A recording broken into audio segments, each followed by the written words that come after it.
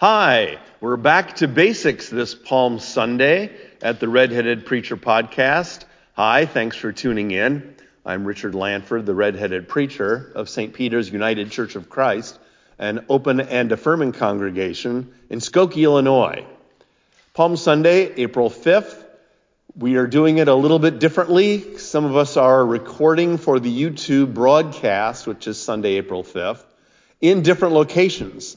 So I'm doing the sermon, actually it's a homily, it's a little shorter, in the sanctuary of the church, but the lector is going to be reading at another time and place. So that's not part of our readings today.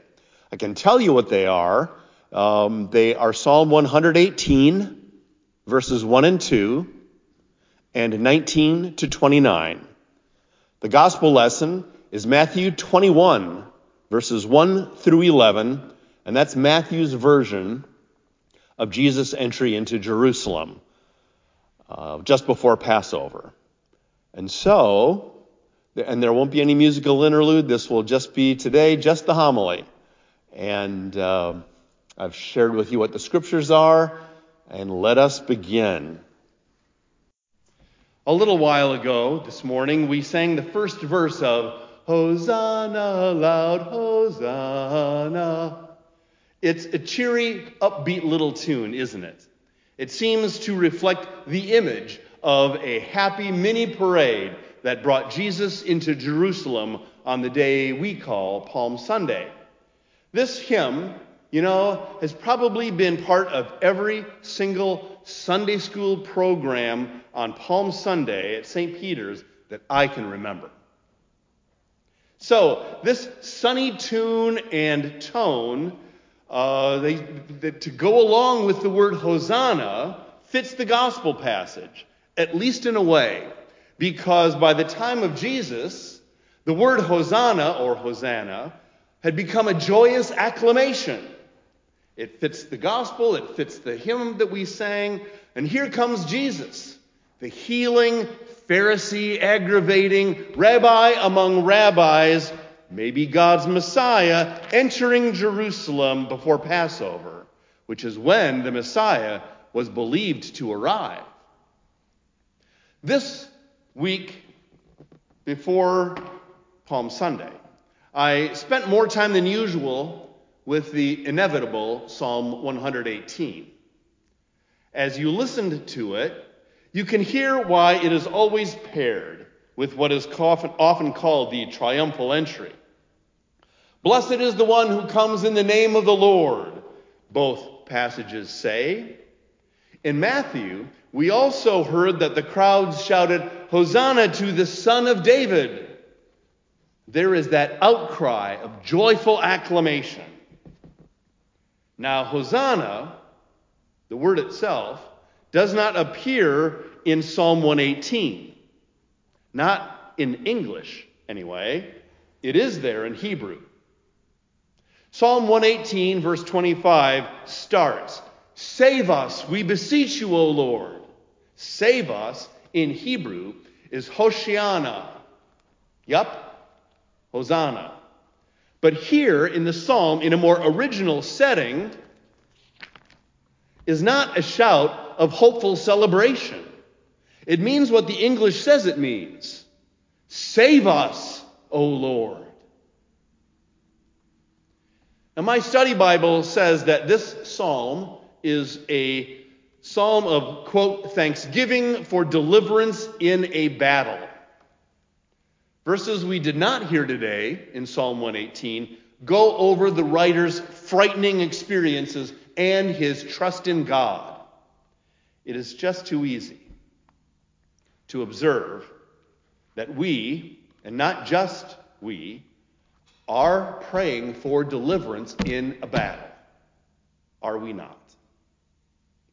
This is a time for us to reclaim the original meaning of Hosanna. This is one of those times that we cry out to God, save us, we beseech you, O Lord.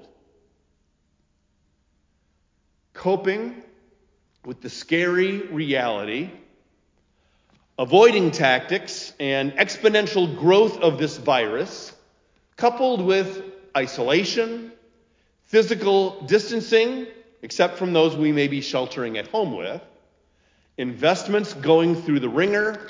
These are all our things which move us to pray for God to deliver us. Some families have major complicating factors within the lines of what I just lifted up. And add to those things the shortage of essential supplies, including PPE for healthcare professionals. And now, an unbelievable number of people are laid off. In a report Thursday, the Congressional Budget Office said that it expected the unemployment rate to top 10% in the second quarter, reflecting the recent historic surge in new jobless claims. Save us, we beseech you, O Lord. We need some this worldly deliverance. And the Bible shows us that the people of God are not afraid to cry out to God for it. Hosanna! Save us. This is a Hosanna for these times. Now, we do our prescribed parts, at least in Illinois. We keep at least 6 to 10 feet away from strangers. Some wear masks. We stay at home almost all the time, if possible. We cough into our elbows, and so on. God gave us brains to learn about diseases and preventive practices, so you could say we are part of salvation with God as its ultimate source. God does act to save us through the research, the healthcare professionals, masks, machines, the media which carry the message so we know, and more. Public servants in halls of power have sought to bring some financial deliverance in the assistance bills that have been passed. We know there are limits, but this aid is critical for these times. As grateful as we are for these persons, places, and things, as Christians on Palm Sunday, you and I are calling out, Hosanna, Lord, save us. And Hosanna to the Son of David. Blessed is the one who comes in the name of the Lord. We look to Jesus, the coming sovereign, as the ground, the basis, the foundation of our lasting hope, peace, and yes, salvation in times like these. Our Hosanna for these times does not, cannot ignore or forget the entry of Christ into his own, even as we are living, it seems, in Psalm 118. Now, do you know what Jesus did just before Jesus told 2 disciples to fetch that donkey and colt? And I won't get into that 2 animals thing this morning. And bring it or them back. What did he do before that?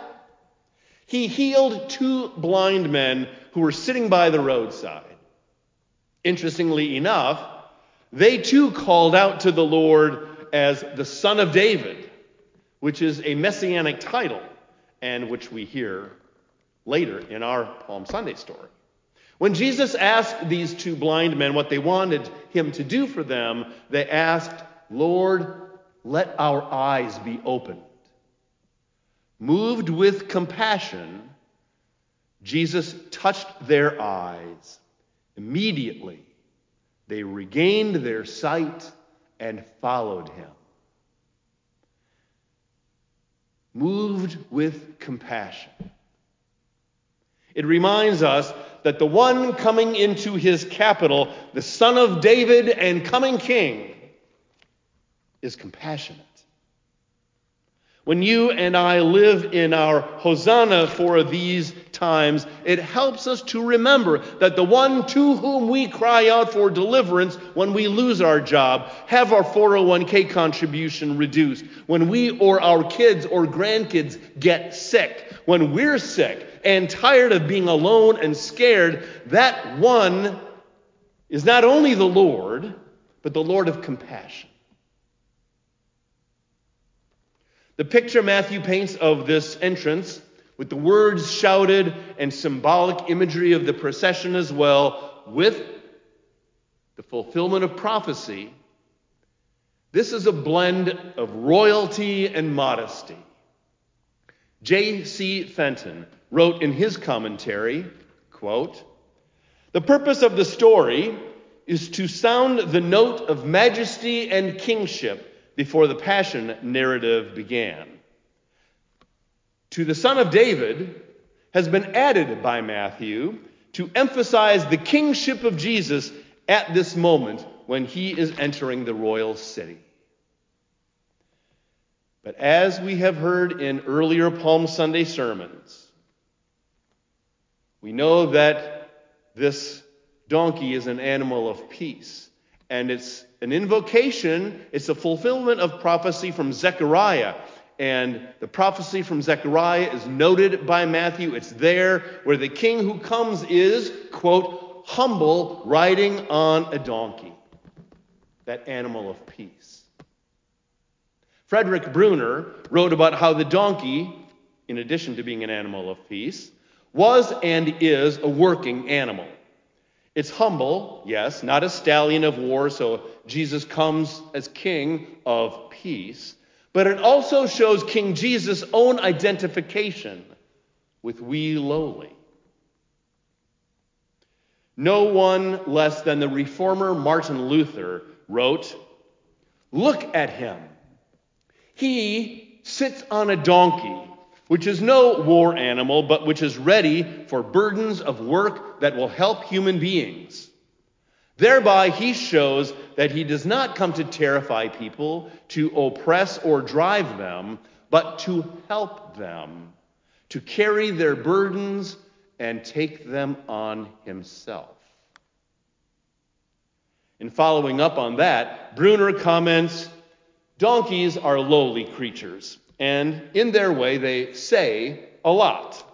They are slow, stubborn, the perennial work animal of the poor, and not too handsome, and yet a prophesied donkey who will bear a king into Jerusalem says that on this particular journey we have Jesus as he wants to be seen, as the true God with us in a truly human way at our level.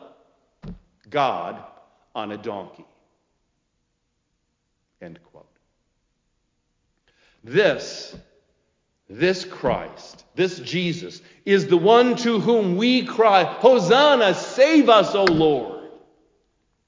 It is for reasons like these that we can have faith that Jesus Christ deeply cares and is among us to save us, one way or another, in God's time.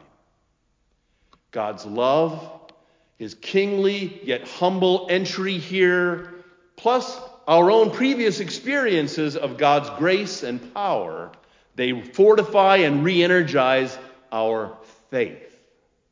And we need our faith.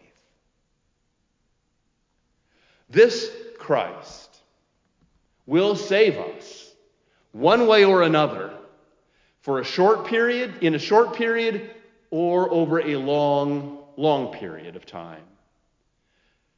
There are smaller oases of mini salvations from God along the wilderness wandering until the clearer, larger deliverance occurs.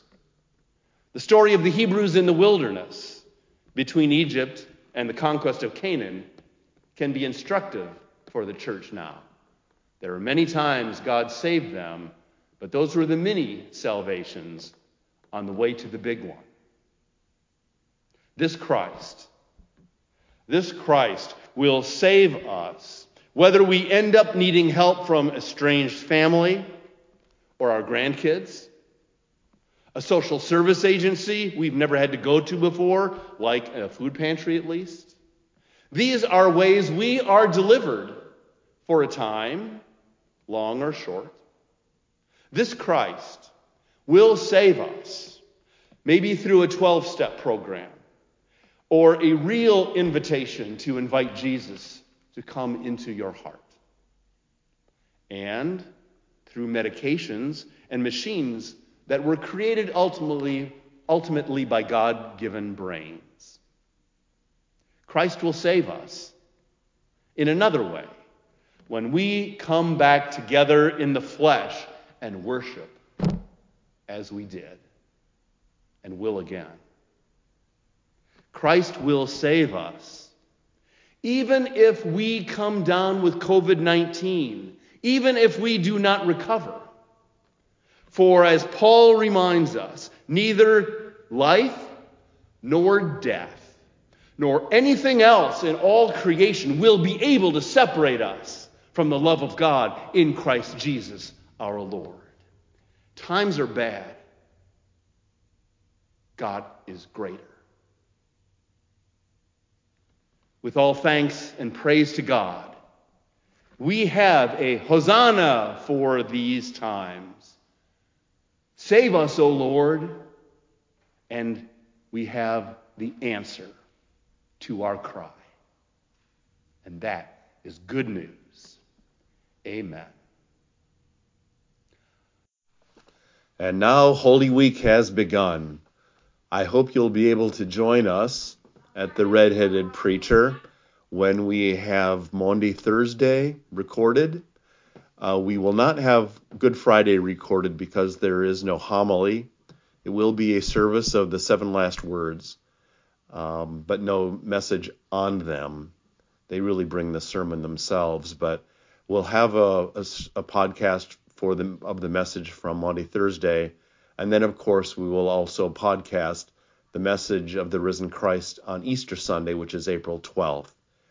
Once again, as always, thank you for tuning in, and may God bless your week.